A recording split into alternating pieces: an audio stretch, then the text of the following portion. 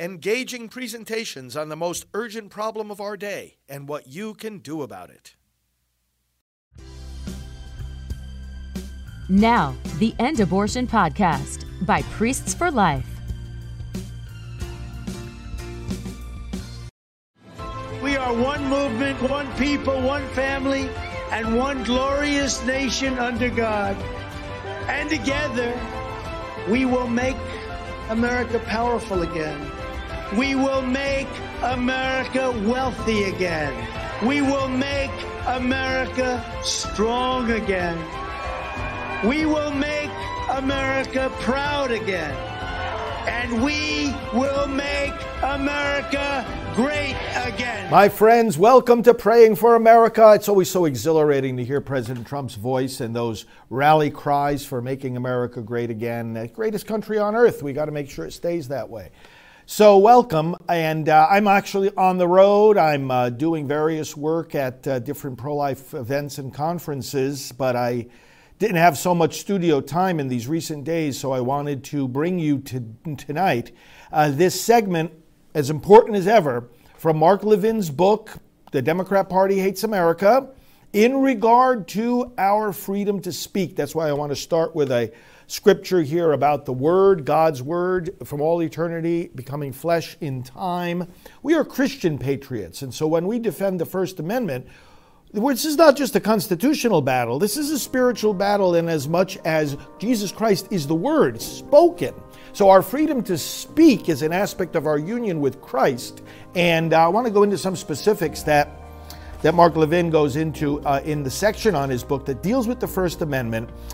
You'll really like it. It was aired some months ago, but it's very, very worth repeating, always as timely as ever. So let's go into the Word of God. Let's pray. And feel free during the comments, by the way, to add your prayer intentions, because as we pray for America, obviously that includes praying for one another. And let's put ourselves in God's presence. Here's how the Gospel of St. John begins. In the beginning was the Word, and the Word was with God, and the Word was God. He was in the beginning with God. All things were made through Him. And without Him was not anything made that was made. In Him was life, and the life was the light of men.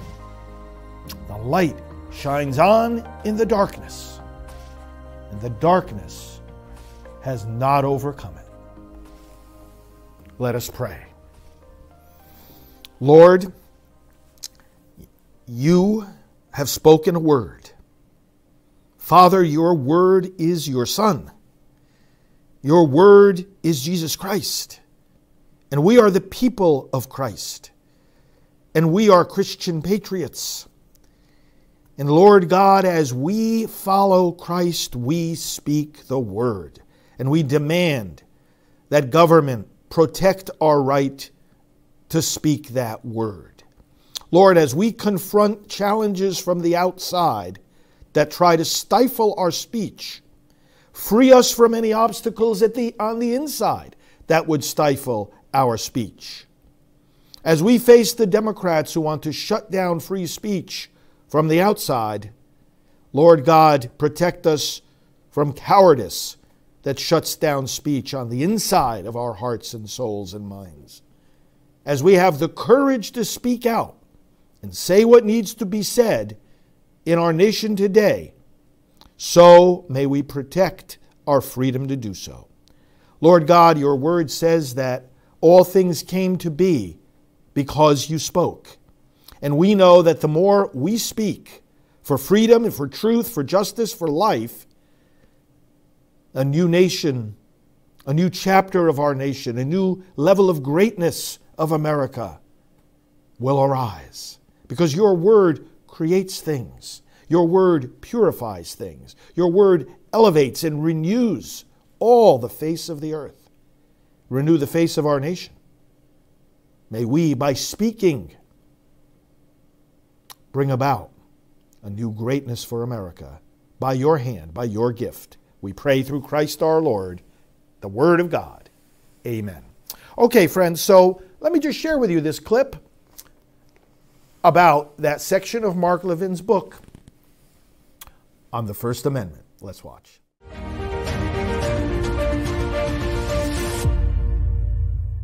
In the chapter of Mark Levin's book, The Democrat Party Hates America, be sure you have a copy.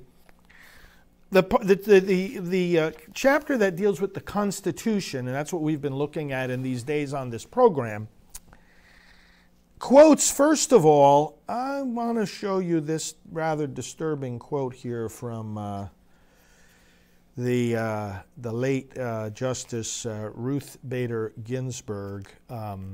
Many disgraceful things she said and did. But here she says on a TV interview in 2012, I would not look to the U.S. Constitution if I were drafting a Constitution in the year 2012. Well, thanks be to God that nobody's entrusting you with the drafting of a Constitution. I would not look to the United States Constitution? Really? Give me a break. I mean, this is such offensive nonsense. The Supreme Court justice to say something like that. It's why so many of her decisions were so despicable. Of course you look to the U.S. Constitution. Not only is it the greatest Constitution in the world, there's a reason why we're the only country still operating under its original Constitution. But my goodness, you swore an oath to uphold and defend it. As soon as she came to this conclusion that she spouted here in 2012, you should have run off the bench. Literally run. If there's a single judge, if there's a single legislator, I'm not just talking about on the federal level, on the state level too, they all swear an oath to uphold the one Constitution of these United States. If there's a single one of them that wouldn't look to the Constitution for the best constitutional principles, what are you doing remaining in office? What are you doing remaining in office? Be interesting to know, wouldn't it? Be interesting if there were some kind of survey of every public official currently serving, all of whom have taken an oath to defend the Constitution, to see the last time they read it, or to see how many of them have a pocket version of it. Well, when was the last time they read it? They took an oath to uphold it in all of their public service, so why wouldn't you want to read it once in a while? Good, simple barometer. Okay, so Mark says in their hatred for this Constitution, the Democrats are attacking four different things, and he puts a significant portion of the book onto each of these things, and I'm going to go through them too on this program. Tonight we'll just deal with the first one. But they are the First Amendment, the Supreme Court, the Electoral College, and the debt ceiling. These are four things that the Constitution deals with that we see orchestrated, outright, planned attacks on by the Democrat Party, which hates America and therefore hates the Constitution and therefore hates the First Amendment. So, again, four areas that they attack that we're going to explore. First one tonight.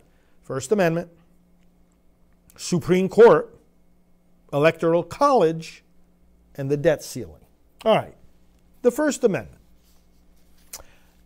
Again, you look at these things and you got to say, all right, the Democrat Party is making these different kinds of attacks. We'll give an example or two or three. But it's like, what gives them the permission psychologically to do that? We've also got to look at ourselves and say, like I said already here, the best way to defend our First Amendment rights is to exercise them without fear. We've got to make sure that anybody who decides to attack the First Amendment is greeted very immediately and very forcefully by a public, by an electorate, by a citizenry that is exercising that amendment vigorously. If we're not exercising our First Amendment rights, then we're just inviting the other side to attack us and to take it away. Why would they not be emboldened to take away from us rights that we're not even exercising in the first place? Okay, but of course many people are indeed exercising those rights with vigorous freedom and finding that the Democrats just don't care. They want to attack it. So first example given here is SJ Resolution 19 that the Democrats introduced back in 2014, where they were trying, this is something they love to do, they were trying to restrict political speech. They love to do this. Set a cap on the amount of money that could be raised and spent for political speech. And were this resolution to pass, vast swaths, to quote the book here, of core political speech, much of it wholly unrelated to elections, would be restricted. This is Phil Kerpen speaking, president of the American Commitment. Vast swaths of core political speech would be restricted. Now, we know that our founders, and the Supreme Court has upheld this numerous times, saw the freedom of political speech as key to our success as a constitutional republic, key to our resistance to tyranny. Because if you're resisting tyranny, and again, this is the broad framework to understand these discussions, then you're resisting the idea that one state would control, that one party would be a state party, that it would control all means of communication, that it would therefore stifle opposition and silence dissent, and that it would control thought and language. We've explored that already on this program. Well, that translates into this, of course, as we look at the safety of the First Amendment. And the attacks, and this is not the only example that the Democrats would put on political speech, affects nonprofit organizations too, like the ministry that I run, like ministries that I'm sure many of you operate, that are trying to get the word out about God's kingdom, in our case, get the word out about the sanctity of life. And that has to do with outcome of elections. We want to elect pro-life candidates. Our special election website is prolifevote.com. And we have experienced directly this effort that so many other groups have experienced to intimidate those who want to speak politically in the nonprofit sector as well as everywhere else. But we actually went, this was back in the time of Lois Lerner, and this was back a couple of decades where we were being very outspoken, as we are still, about pro-life in elections. And there came a point where, and actually I'll tell you when it was exactly. It's after the victory in the 2004 elections. We got approached by the IRS. And they said, we've got some questions as to whether you've crossed some lines here relating to your tax-exempt status and the prohibition. This is the Johnson Amendment, which is in the tax code and says to not-for-profit groups that they may not intervene in political races. So this isn't even any kind of extra thing that the Democrats are putting forward. This is just how they like to use inherently ambiguous and likely unconstitutional provisions like the Johnson Amendment, again, to silence dissent against their policies and against their politics.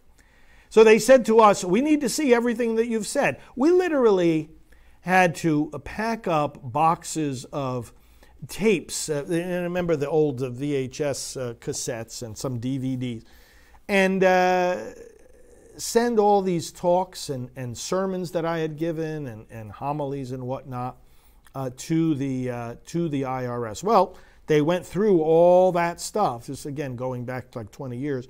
They went through all that stuff, and then they came back and they told us what we already knew. You didn't violate anything, but they gave us a warning. You've got to be careful about A, B, and C, and don't be so overtly political.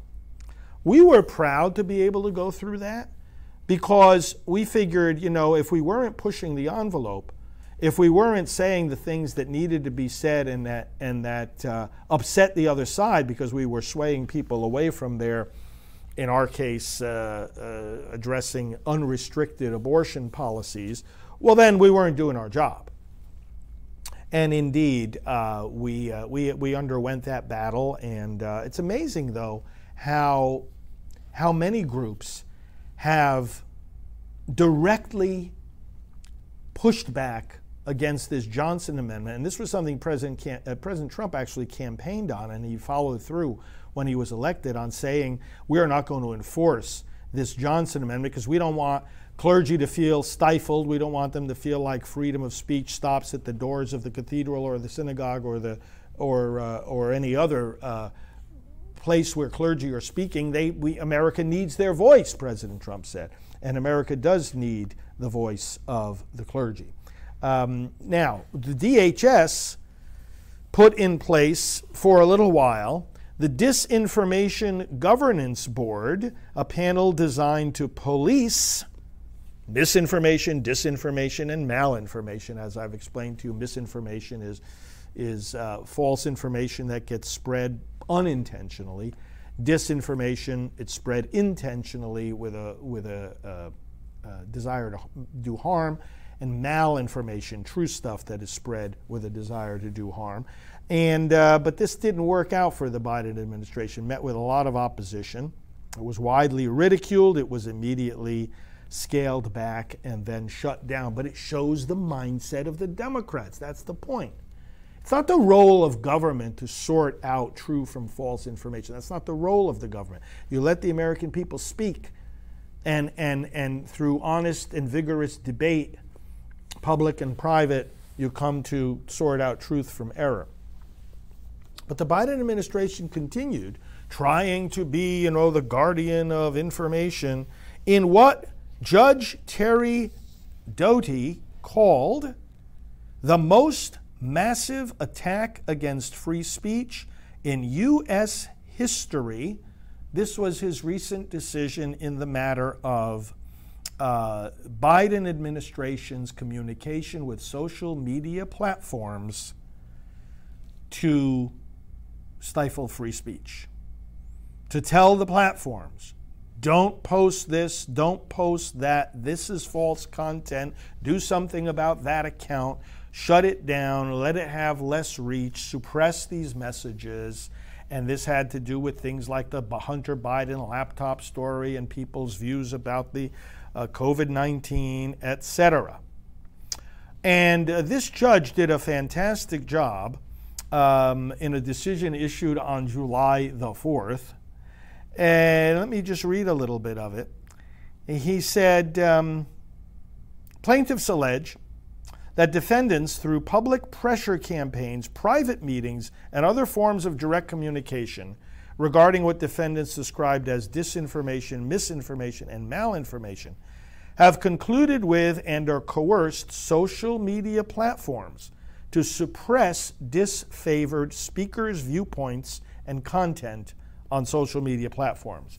Plaintiffs also allege that the suppression constitutes government action, and that it's a violation of plaintiffs' free speech. Because remember, this is crucial to understanding the First Amendment. It's a protection against government action, not against private action, against government action suppressing your freedom to speak. Why was this government action? Because it was the Biden administration and the agencies of his administration putting the pressure on the social media companies. Social media companies were kind of caught in the middle of this government suppression. The judge went on to say the principal function of free speech under the United States system of government is to invite dispute.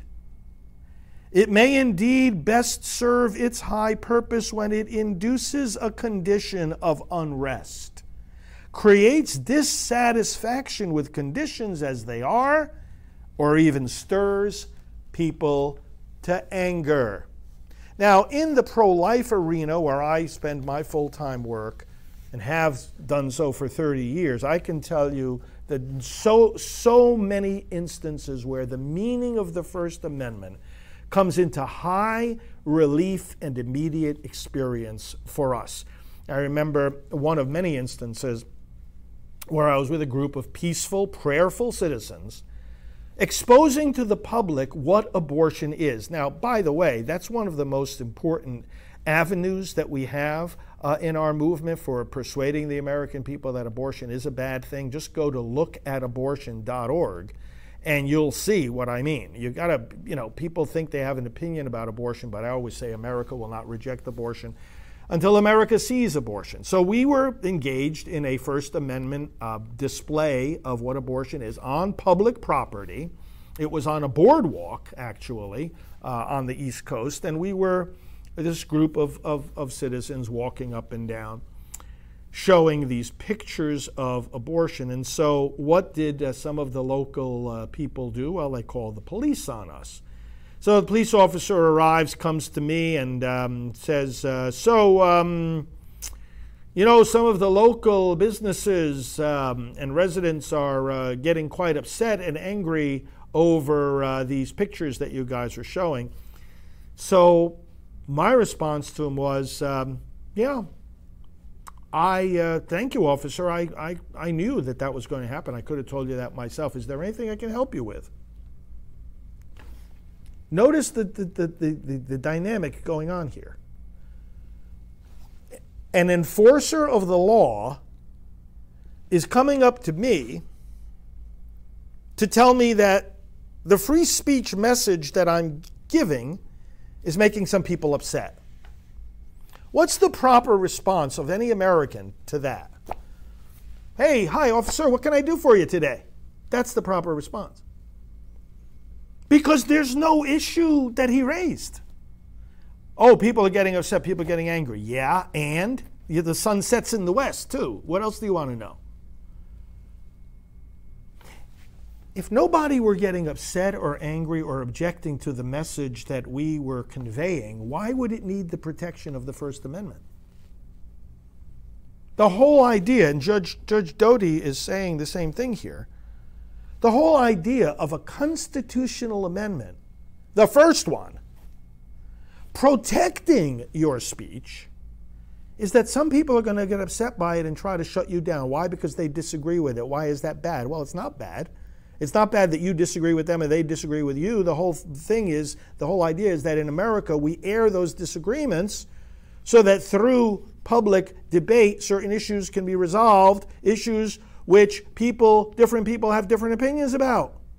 What's the problem that somebody's getting angry and upset? The implication, and unfortunately this is how many citizens respond, and this is why I said at the outset, the best way to defend your First Amendment rights is to exercise them without fear. And you're going to exercise them without fear, not only by taking the position of faith that we outlined from the scripture passage we read, but also by having an informed understanding of what that First Amendment is. Then unless we do that, we're going to have what the reaction of many Americans is to the implied message here, which was this. You see an officer of the law standing in front of you saying, hey, people are getting upset about your message. The implication being, because they're getting upset, keep quiet.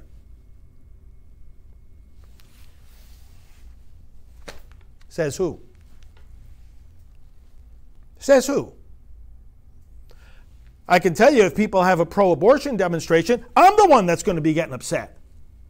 Does that mean I call the police on them so that they shut up? Or does that mean I then have my own demonstration to show people why they're wrong and I'm right on the issue? How does America work? You don't call law enforcement to shut down speech. Again, you don't call on law enforcement to shut down speech. And yet, whether it's with that SJ Resolution 19, or whether it's with wrong interpretations or unjust applications of the Johnson Amendment, or any number of other tricks that they have up their corrupt sleeves, this is what the Democrat Party likes to do. Now, an officer talking to me at a little peaceful demonstration about abortion is only a little microcosm of what they're doing now on a very large scale with the weaponization of government. And I want to bring to your attention again the film Police State. Today, in fact, Friday the 27th, is the online premiere. Go to policestatefilm.net. It's the online premiere of a movie that Dinesh D'Souza, together with Dan Bongino, put together. Features my friend Mark Houck, the pro-life peaceful demonstrator whose home got raided by the FBI one peaceful morning with his children standing there and armed agents at the door. I mean, this stuff is not American. And that's the point. It's not American. You've got freedom of speech. You don't use law enforcement to stifle speech because some people disagree with it and are getting upset. The fact that some people disagree with it and are getting upset is precisely why the First Amendment exists. So this judge told the Biden administration, hey, cut it out. You got to stop communicating with the social media platforms, pressuring them in various ways to shut down speech with which you don't agree. You see how this turns out? Once you admit the principle a little bit, it grows and metastasizes. The Biden administration, the Democrat Party, doesn't agree with the speech of some Americans. So what? The fact that they exercise a certain amount of political power doesn't give them the right to stifle dissent. But the fact that they're trying to do so is in and of itself an attack on the First Amendment. That's just the concept that we have to grasp here and help our fellow citizens to grasp. Judge Doty's decision was then appealed to the Fifth Circuit, and the Fifth Circuit basically upheld his ruling against the Biden administration in September. This is just this past September. The court found that some of the communications between the federal government and social media companies, quote, coerced or significantly encouraged social media platforms to moderate content. What in the world is the role of the government in that? To moderate content. You don't do that. The state is supposed to be neutral when it comes to speech. It's not supposed to be spewing state propaganda. It's supposed to be defending the rights of citizens to have vigorous debate. Open, robust, free. I believed, therefore I spoke. American people are going to believe. They're going to believe in the sanctity of life. They're going to believe in the necessity of a secure border. They're going to believe in a lot of things. And they're going to back the political candidates of their choice. And they're going to have to speak. And they've got to speak freely. This was appealed also to the Supreme Court. And the Supreme Court just accepted the other day this case. Missouri v. Biden is the name of it. So during this current 2023-2024, during this 23-24 term, they are going to examine this more closely. I'm very confident they're going to uphold the kind of freedom of speech that Judge Doty and also the Fifth Circuit saw as being threatened by this. The Supreme Court has been good on freedom of speech and religious freedom. What they did do, however, at the same time was they lifted the injunction set by the lower courts, and so this allows the federal government to continue contacting these social media companies without restriction. Maybe, and I don't think so, though.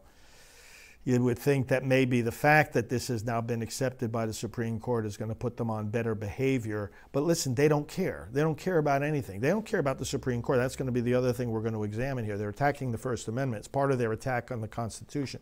They attack the First Amendment. They attack the Supreme Court. And we're going to look at two other things, the Electoral College and the debt ceiling. Thomas and Gorsuch, you might not be surprised, as well as Alito. The three of them dissented from the lifting of the injunction. They said, hey, we got to look at this case and meanwhile keep the injunction in place that the Biden administration, which has shown itself to be disrespectful of the First Amendment, should not be allowed to be communicating with these social media companies. And Alito wrote the following words: government censorship of private speech is antithetical to our democratic form of government, and therefore today's decision is highly disturbing, the decision to lift those injunctions. Well, the Supreme Court is still going to consider the case. Let's keep an eye on that. Missouri versus Biden. Keep an eye on it. We'll be commenting on it, of course, as things develop. This is part of saving America. This is part of praying for America, praying for the protection of our freedom of speech. And once again, my theme, the best way to defend your First Amendment rights is to exercise them without fear. I am ever grateful to Mark Levin for giving us what is one of the most important educational tools for the election of 2024. We have to overwhelm this process with our votes and get all the Democrats out of power. And I'm speaking literally, all the Democrats out of power. That's it. We've had enough.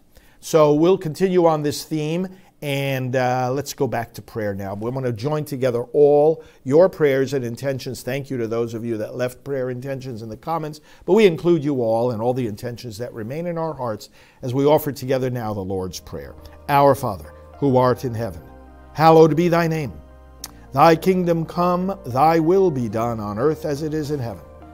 Give us this day our daily bread, and forgive us our trespasses, as we forgive those who trespass against us.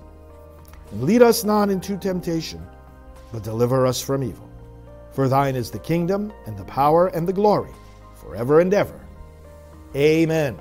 Thank you, friends, for joining me on Praying for America. Connect with me across all the social media platforms at Fr. Frank Pavone. That's Fr. Frank Pavone. Thanks for what you do. Let's keep doing it together. Let's make America great again. Talk to you tomorrow. Hello, I'm Dr. Alveda King, board member of Priest for Life.